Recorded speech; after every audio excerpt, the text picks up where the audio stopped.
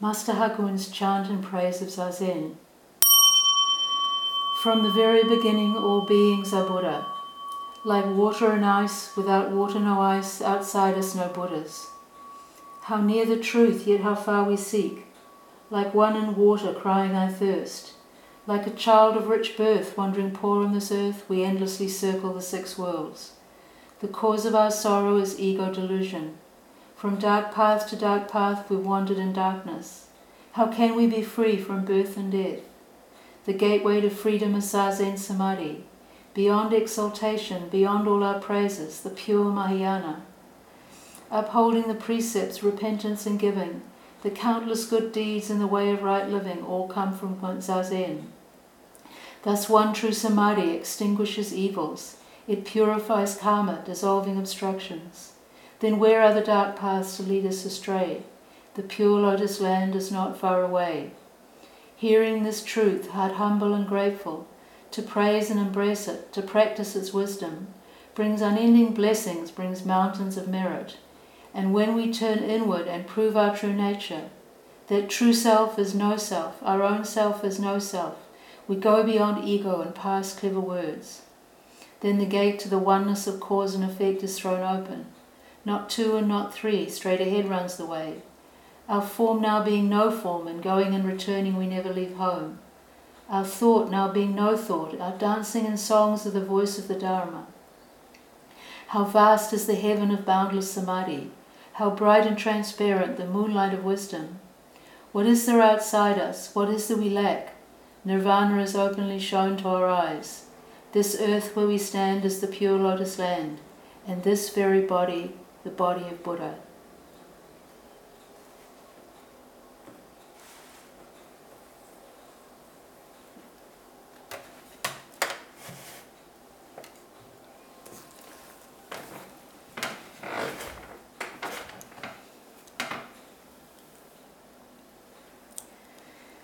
Today is the Tuesday, the 19th of October 2021, and this talk is being streamed on Mixlr as Auckland continues to be under level 3 lockdown. What I wanted to talk about this evening was the power of chanting and bows. In the front of the chant book that we use, the one from the Rochester Zen Center, it quotes Roshi Kapleau saying, "Mind is unlimited. Chanting, when performed egolessly, has the power to penetrate visible and invisible worlds." This statement he makes, I continue to appreciate it, and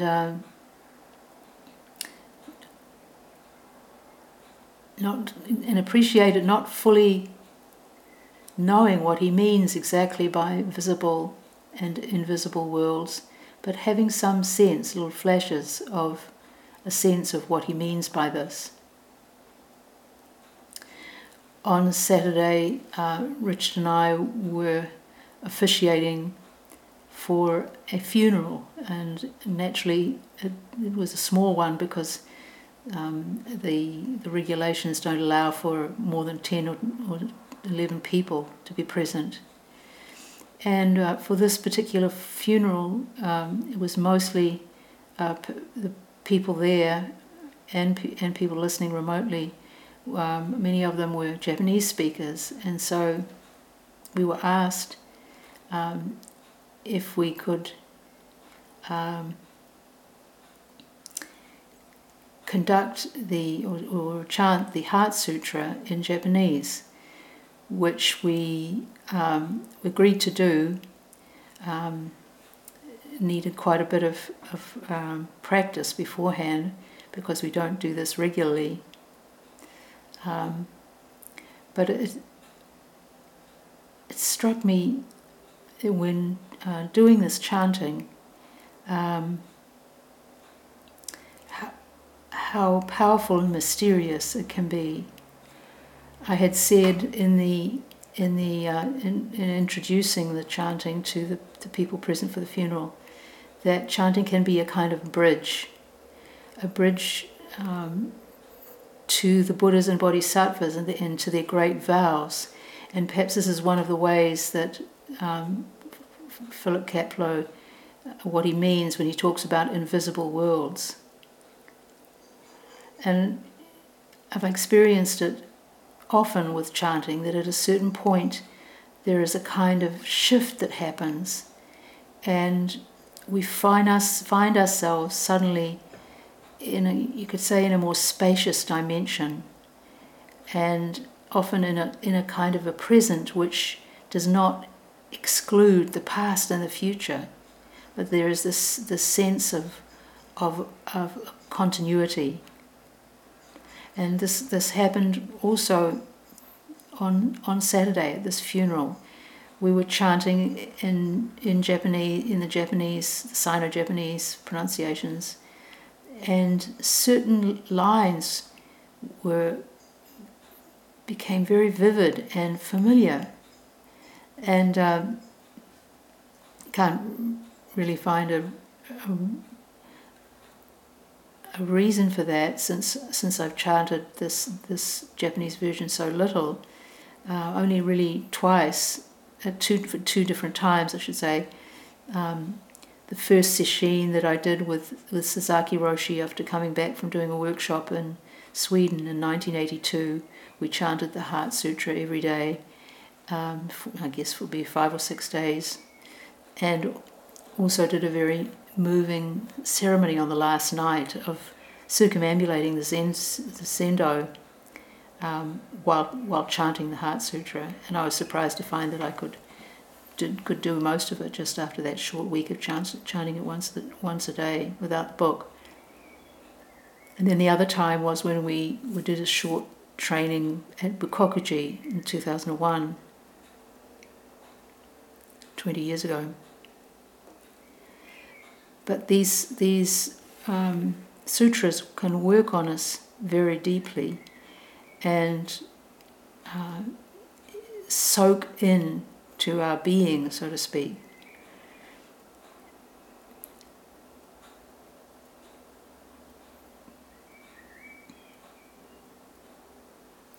So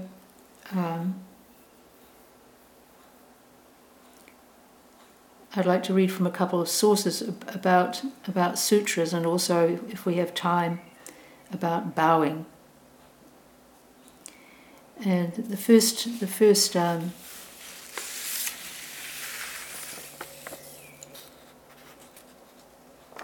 source on this matter is Hakuin Yasutani Roshi Kapleau's first teacher, main teacher rather. And he says that there are 3 reasons why we chant sutras. He says, first, we recite them to make an offering to Buddhist ancestors. Second, to create a noble relationship with all beings. And thirdly, to unite these first 2 actions with our Buddhist training. And we'll look a little bit at each of these and just comment that when he talks about the second one of creating a noble relationship with all beings, I think that's what I was referring to when I called this sutra chanting as a kind of a bridge to the great vows that we're held by in Buddhism, the vows of these great bodhisattvas to not rest until they've helped to liberate all beings. This great heart that the Buddhas and bodhisattvas and our ancestors have. So he goes on a little bit to talk about the first one of making an offering. It's a way of expressing gratitude. Our action in displaying a Buddhist image and offering it incense, flowers, candlelight, and deep bows is an expression of gratitude. The greatest delight for Buddhist ancestors is for their followers to respect, to maintain, and to spread the teaching. In fact, the Buddha said this when he was asked by students, how can we show our gratitude to you? He said by practicing the teaching.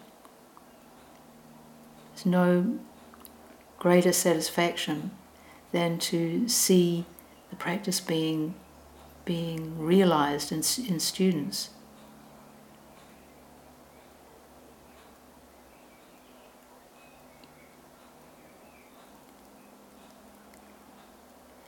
He says the greatest delight for Buddhist ancestors is for their followers to respect, to maintain, and spread the teaching.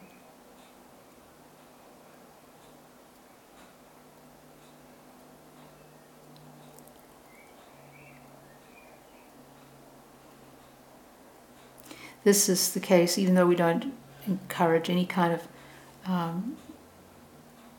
proselytizing in Zen in terms of spreading the teaching. We'll say a little bit more of this later. Therefore, we sit before an image and recite with sincerity the sutras which they composed. In this way, our sutra recitation is the expression of our gratitude to them. And so important with chanting is that it is an embodiment. It's allowing the syllables of the sutras to resonate in us, to vibrate through our being. This is very different. Chanting is so very different from reading silently. And we'll explore this a little bit with the other source that I'm going to read a little bit from.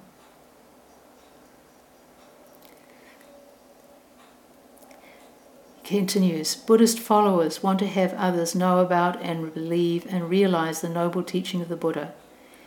In order to do this, we must read sutras as often as possible. It is necessary and important to do this to establish a relationship with many people. You may ask why then we may read sutras alone or before a dead person. Such recitation has value, and I will explain it to you. So again, we want to have others know about the Dharma, but we don't just in a reflex kind of way proselytize. We respond if asked, as that indicates some readiness in the asker, some openness. So only when an occasion arises, there's nothing to be proved by converting lots of people. But on the other hand, every time we are in a situation where people have contact with the teachings, then seeds may be being planted. And ceremonies within our tradition which involve often people who are not practicing, such as weddings and funerals, are a time when seeds are planted. What happens with those seeds is we don't know.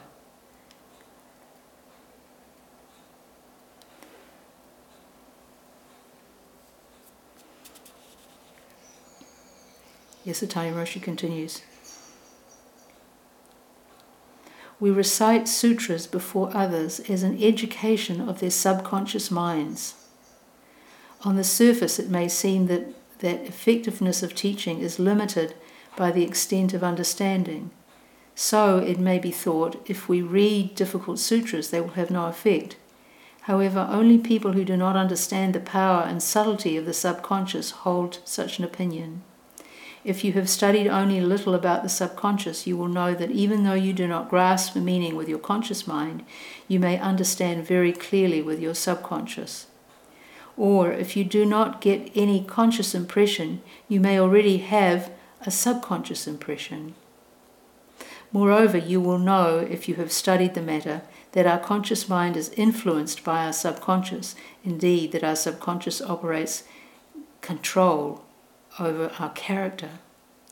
And of course that is for good or ill. And we come back to the notion of the seeds that have been planted, because we can plant and cultivate, nurture unwholesome seeds and wholesome ones.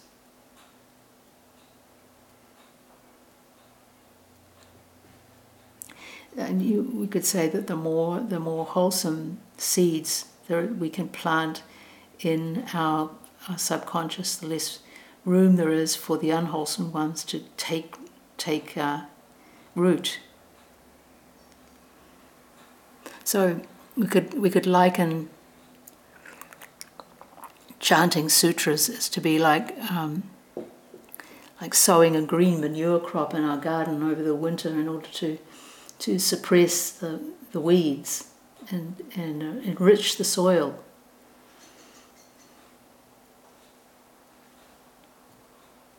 What we expose ourselves to is so important, and there is so much we can expose ourselves to so easily. In the small screen that we so often have in our hands, this all manner of images and words and forms.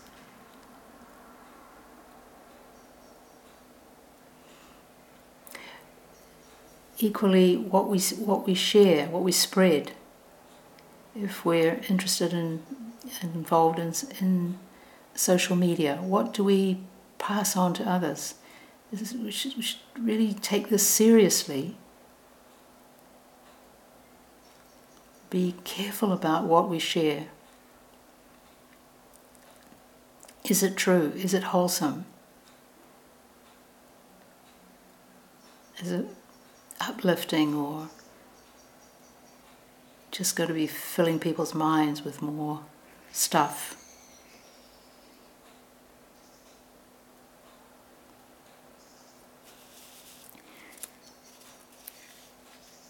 He continues, now reading sutras alone in a mountain temple is announcing Buddha's teaching to all the world, to all the universe. For our conscious minds, we need a radio station and a radio. However, on the subconscious level, all people in this world and all life in this universe receive perfectly the sutras recited by one person in a mountain temple, and they accept completely the doctrines of Buddhism.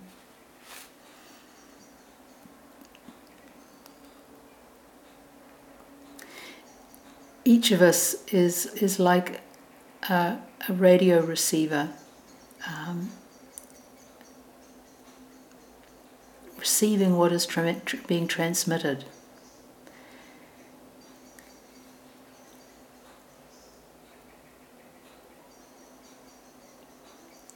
And in these times, these COVID times, we may be picking up on a lot of the powerful emotions that there are swirling around. Fear, especially, uncertainty, depression. So in a sense, we can't avoid this. But what do we do with it when we receive it? Can we still transmit what is wholesome?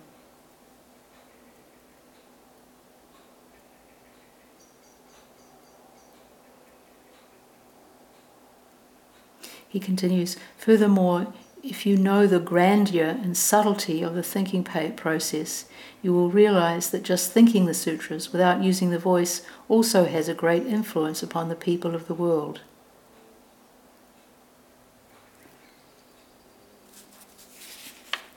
Roshi Kapleau said, mind is unlimited.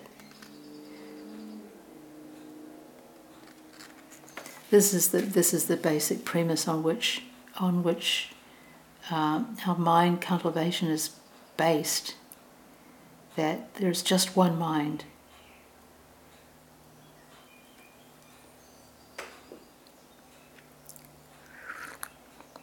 One great web of life.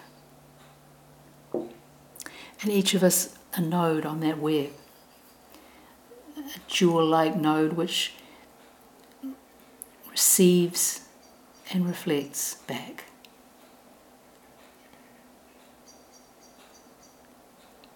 Thus, whether or not others can see or hear, whether they are alive or long dead, if we recite sutras time and again with great conviction to the visible and invisible worlds, we permeate everywhere and guide many to Buddhism, saving all beings. Therefore, the recitation of sutras is very meaningful work.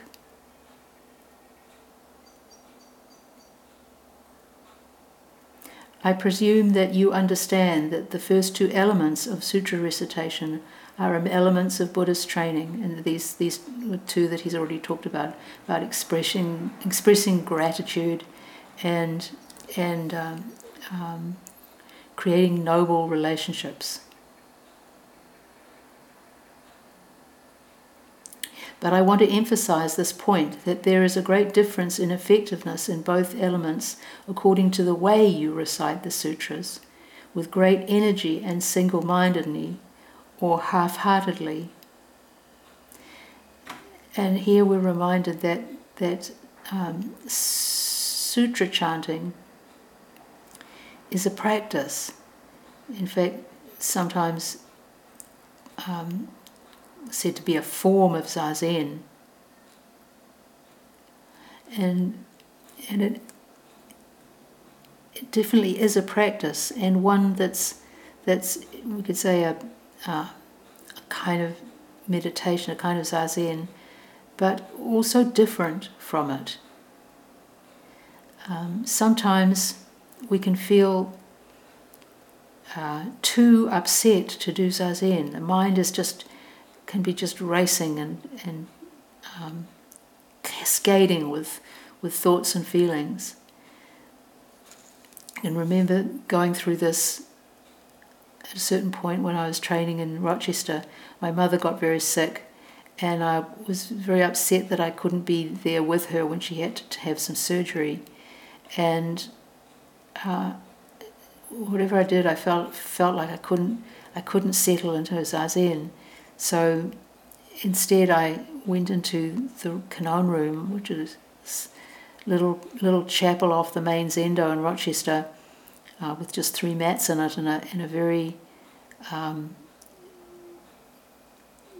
delicate folk Kanon figure, for a Chinese one, with a very sweet expression on her face. And so I sat in the Kanon room and just chanted the Kanon Sutra that we just did a few minutes ago in our healing chanting service. And with over time of just chanting these 10 verses many times, then after a while my heart calmed down, and I think one of the reasons why this particular sutra worked so well was I could chant it as a way of calming myself, but also as a way of giving form to my distress at being so far from my mother. The words gave form to the sense of connection and love I had with her. So the pain of being so far away was turned into a way, an affirming of the connection that highlighted that distance for me.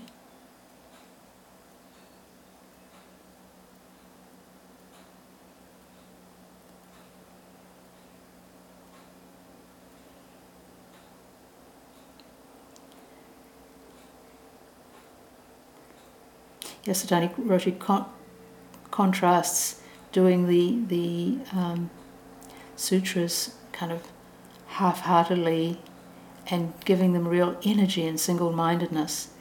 And this is the way we're encouraged to do the chanting when we chant together in the Zendo, to really throw ourselves into it, to chant with some volume and energy.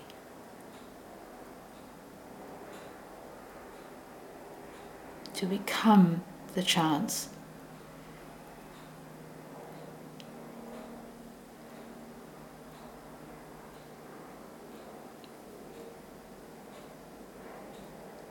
He continues.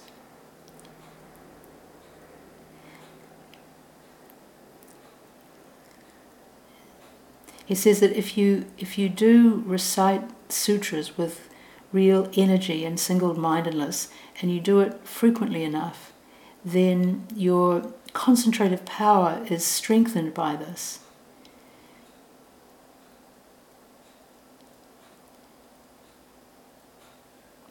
If you've already had some insight, some awakening, then that awakening will shine more brilliantly in your character when reinforced with sutra chanting. He says we can then act more effectively in our everyday life. So again, the sutras can be a kind of bridge for us, a bridge between the formal teaching and our everyday lives. And if we do chant often, we'll find phrases and images coming back to us in certain situations. The teaching of the sutras, as Yasutani Roshi was saying before, become embedded in us and arise in response to situations that we experience. He says the most important attitude in reciting sutras is to recite with your whole spirit. And in conclusion, let me say that if you recite sutras with your whole heart, there will be no difference between zazen and your recitation.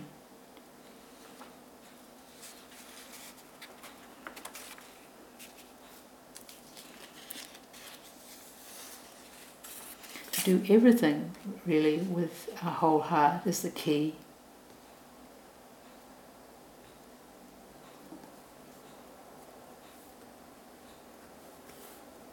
Now I switch to our other source, and this is great Chinese late master Sheng Yin. And we'll be reading a little bit from a book called Zen Wisdom, Knowing and Doing, 38 Conversations with Chan Master Sheng Yin. And the conversations we'll be reading from are Why Read Sutras and Prostrations.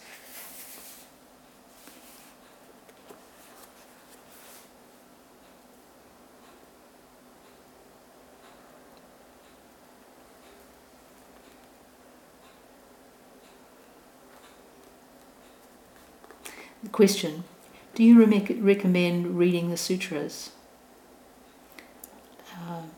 Is the answer.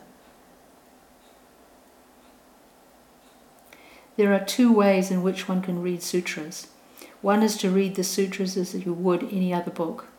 In this sense, reasoning and intellect are involved, and the reader's intention is to understand what is being said. The second way is to recite or chant the sutra. In this approach, you are not trying to understand the content of the sutra. The purpose is to collect and focus the mind and to cultivate samadhi power. So very much in agreement with what we just heard from Yasutani Roshi. If you read a sutra for intellectual understanding, naturally you encounter parts of it you do not understand. If the problem is terminology or a philosophical idea, you can check reference sources. However, if after checking references you still do not understand, you should pass over it and continue to read. There will be parts in every sutra that will be beyond your comprehension. If you chant sutras, the purpose is not to intellectually understand what is written. If, while chanting the sutra, certain concepts come across, that is fine. You don't have to shut your mind to them.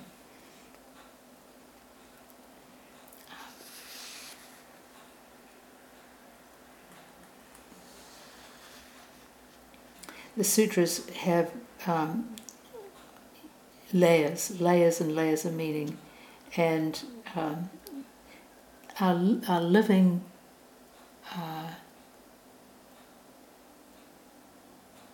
works, you could say, that will show up different aspects of themselves depending on how we approach them.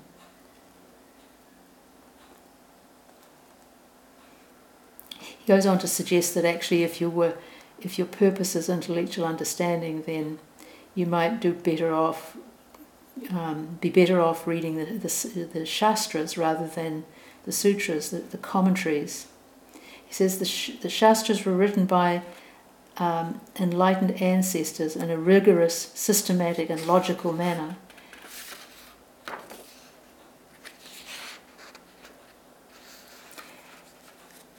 And he says that in the Shastras, Buddhist teaching is presented in a more logical and thoroughgoing way than in the Sutras. He says Sutras, on the other hand, usually express just one or two ideas in different ways, no matter how long the sutra is. For example, the Mahaprajna Sutra consists of 600 volumes, but the entire sutra speaks of only one concept, emptiness or non-attachment. The same is true for most other sutras. Actually, the repetition of the same idea begins to get tiring. He's done a lot of sutra reading and interpreting. The repetition serves a specific purpose. It allows the Dharma concept to sink deeper and deeper into the reader's mind. The sutra presents the idea from numerous angles and uses many illustrations and analogies. In essence, however, it is always the same concept.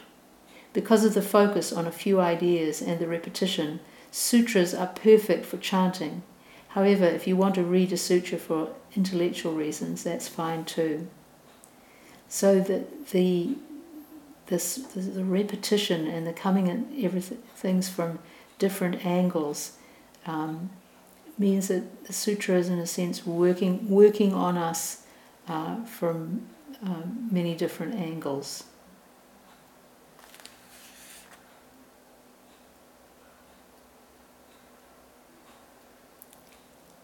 Goes on to recommend the Diamond Sutra and the Heart Sutra as particularly pertinent and beneficial for Zen practitioners, Chan practitioners.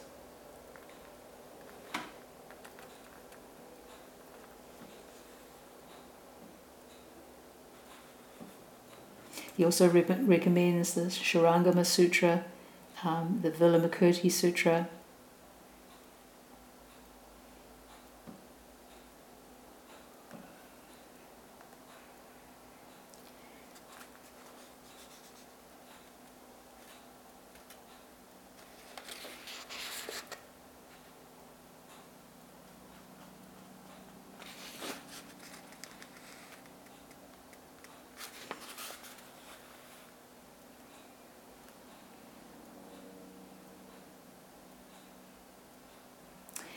More questions a little bit further on. A student asked, what is your opinion of modern writings, such as Zen Mind, Beginner's Mind? Writings like this are good. If years from now these writings are still considered important and worthwhile, they will become ancestors' writings. In other words, when they have stood the test of time.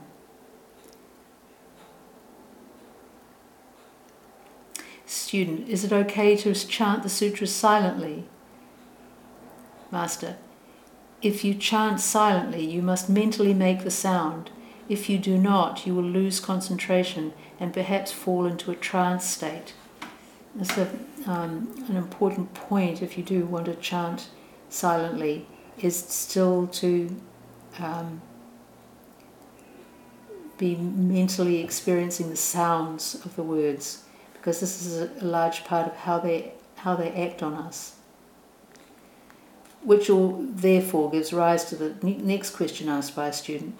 Should we chant the sutra in its original language, either Sanskrit or Chinese, or is it all right to chant in English? Master's reply: if you do not care to know the meaning of a sutra at all, then it would be better to chant mantras instead of sutras. Although mantras have meaning in their original language, it is not necessary to know the meaning. Reading sutras is different. Even though you don't intentionally try to analyze the concepts, the meaning naturally and spontaneously sinks into the mind. As you recite sutras, simultaneously your mind calms down and your understanding of Buddha Dharma is constantly corrected and refined. Therefore, it is best to chant sutras in the language you understand best. I think of Roshi Kapleau locking horns with Yasutani Roshi when he started having people chant the Heart Sutra in English rather than in Japanese.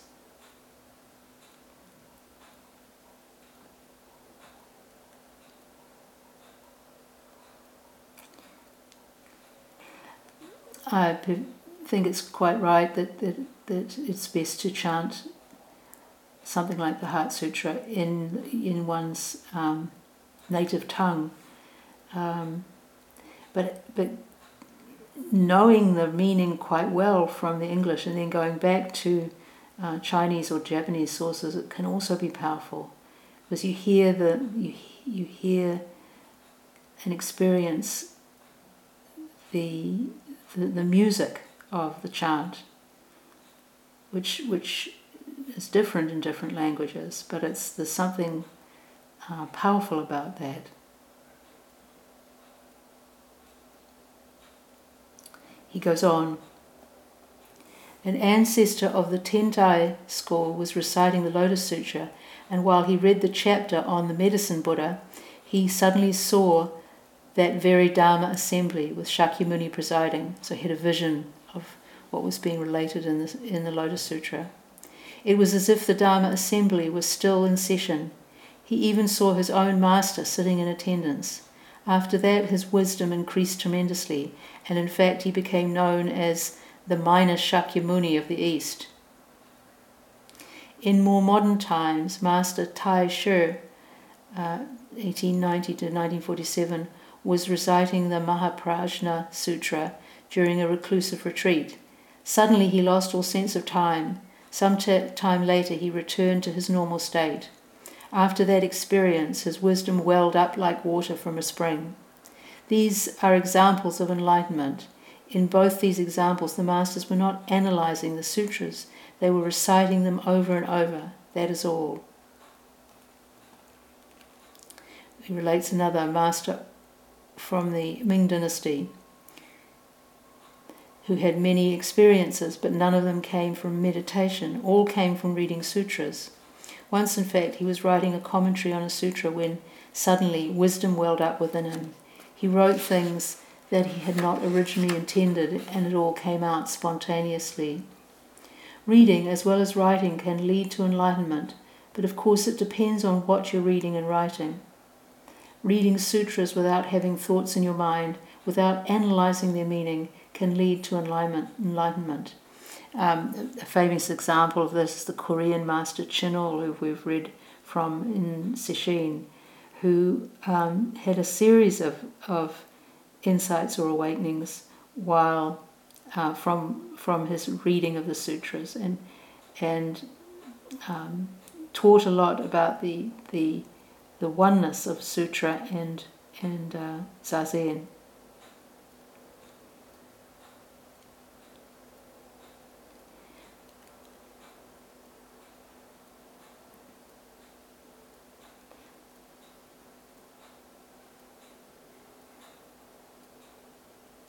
It does all depend on the way in which you approach the sutra, and with this attitude of openness, questioning, of curiosity.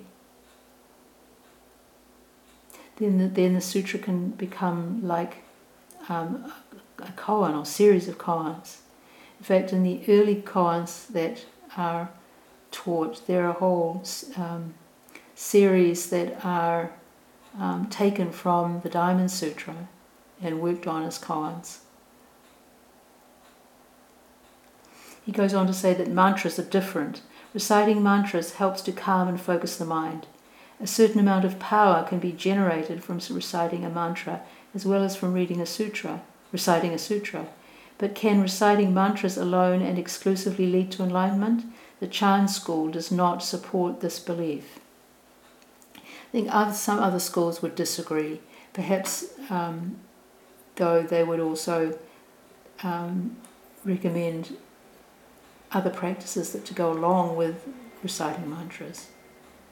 But again, my guess is that it would come down to the mental attitude that was behind the mantra recitation. Wholehearted, one-pointed recitation.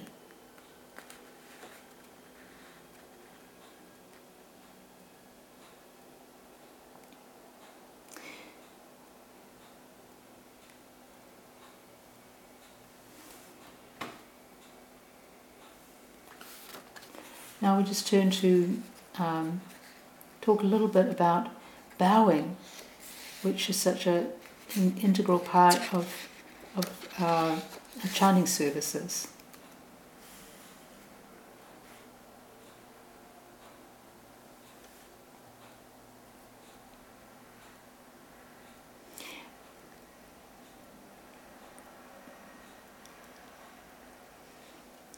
He says, prostration is an ancient practice, present in India long before Buddhism appeared there, about 2,500 years ago. At that time, religion was the dominant force in India, and there were accepted modes of interaction between people and deities in the spiritual realm. Prostration was such an accepted form of interaction. When people stand or sit, the head is up and the eyes look forward. When you prostrate, you are symbolically putting your head at the feet of whomever or whatever you are prostrating to, and the upright palms symbolize holding the feet of the other. The head is the highest part of the body, and the feet the lowest. So the prostrator is using the most dignified part of his body or her body to touch the most lowly part of another's.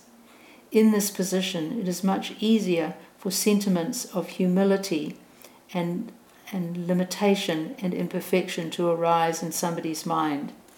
So it's an act of lowering the mast of ego, as Roshi Kapleau used to say.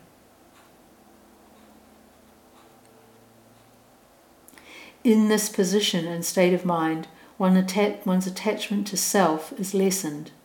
The mind tends to be clearer, problems come more sharply into focus, and they fade away more quickly. One's attachment to self is lessened.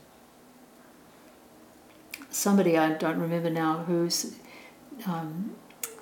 encourages people in prostrations to throw themselves to the floor, to abandon the tight clinging to self.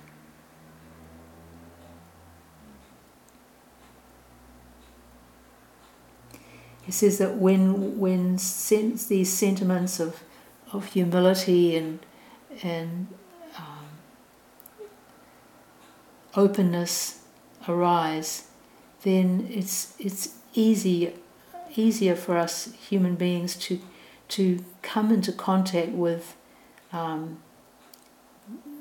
the beings of more than human worlds, those invisible worlds that Roshi Kapleau is talking about.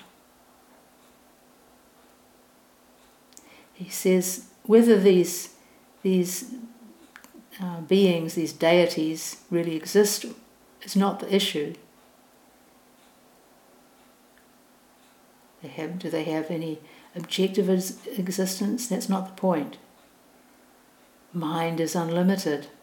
Mind includes these powers. Still, we cannot say that a religion is merely superstition and dismiss or deny the existence of a spirit realm. There are indeed other realms, and humans do interact with beings in those realms, whether we are aware of it or not. For this reason alone, prostrations are useful. It is a way of transcending our human limitations and getting in touch with a spiritual reality.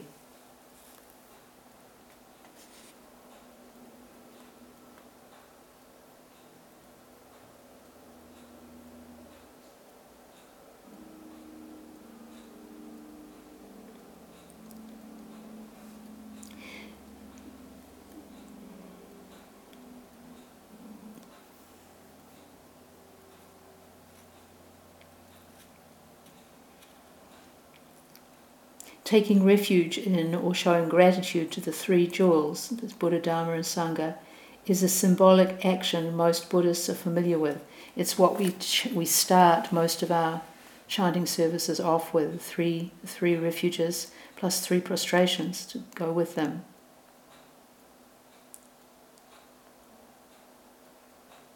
It is done through courtesy and respect in 2 distinct ways.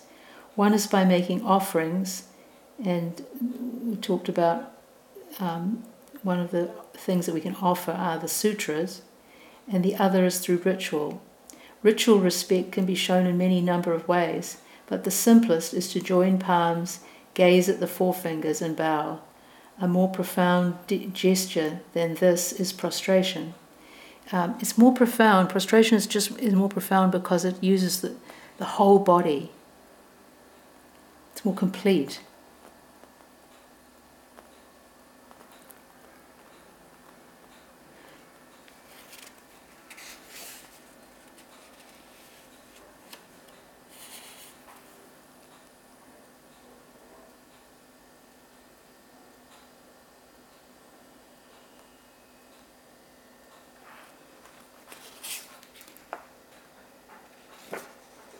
Running out of time, but we'll just take one more quick question from this passage. The student asks, "What do you mean by making offerings?" Master: just what it sounds like. You offer something of yourself to the 3 jewels. You do the best you can and give what you can. If you can afford it, then offerings may include money, but money is not the only form of offering. You can offer water, food, or flowers. You can also offer your services. Remember, it is your mind and your intention that count. Prostration is like making an offering with the body. According to the sutras, there are 6 ways to practice. First is to read sutras. Second is to copy the holy texts. Third is to prostrate. Fourth is to make offerings. Fifth is to repent. And 6th is to expound the Dharma. Meditation and contemplation are part of a more specialized practice. In ancient times, when people cultivated the Dharma, they always began with the first 6 practices. Many people, when meditating, have physical and psychological obstructions, which are manifestations of previous karma. They may complain that they are either drowsy or scattered and cannot even read sutras for very long. If they read aloud, they get tired. If they read silently, their mind wanders. At such times, prostration is a good practice. In fact, in Master Sheng Yen's autobiography, I think it's called Footprints in the Snow, he talks about being an extremely dull student and unable to as a young monk, unable to learn by heart the sutras that he was supposed to learn. And his master at the time assigned him to do prostrations, which he did 500 a day. And he found this practice first to be tiresome, but then he came to appreciate it more and more. he describes getting this kind of cool sensation in his head, and over time his mind cleared. His master had told him if he wanted to be smarter, he had to prostrate to Guan Yin, and he did these 500 prostrations a day.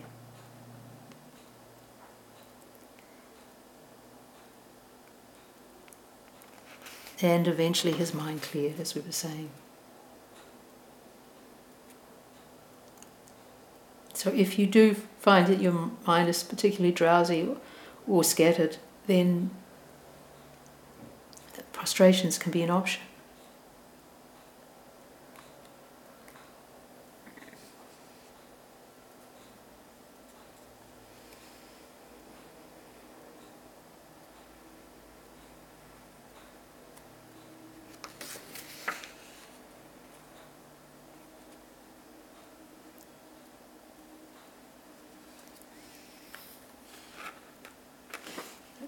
A student asks him, what would you recommend doing prostrations as a substitute for meditation once or twice a week? And he says, if prostration becomes part of your practice schedule, it is very good, but it shouldn't substitute for meditation. You should prostrate in addition to meditating. However, when you try to sit and just feel too uncomfortable, either in body or mind, then it is okay to prostrate instead. We need to be willing to experiment in our practice, and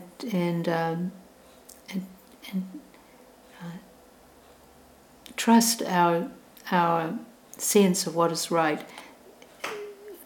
Really, in a way, we're the best judge of what is appropriate for us at any time in our practice.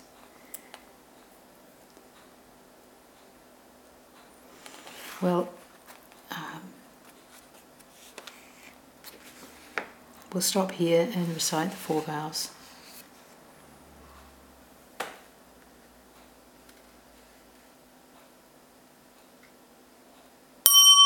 All beings without number, I vow to liberate.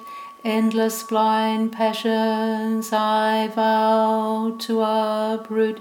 Dharma gates beyond measure, I vow to penetrate.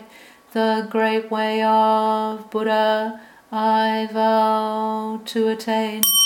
All beings without number, I vow to liberate. Endless blind passions, I vow to uproot. Dharma gates beyond measure, I vow to penetrate. The great way of Buddha, I vow to attain. All beings without number, I vow to liberate. Endless blind passions, I vow to uproot. Dharma gates beyond measure, I vow to penetrate. The great way of Buddha, I vow to attain.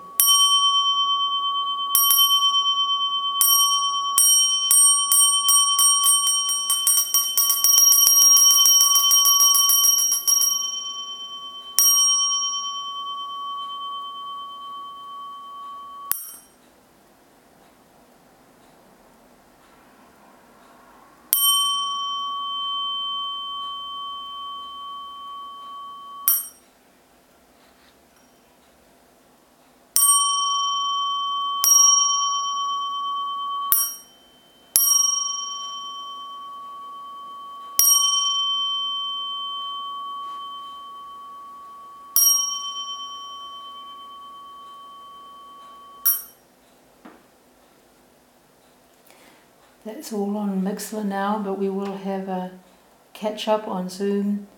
That the link for that It's always the same one. It's in the most recent weekly update. We have about 5 minutes now before we open that call.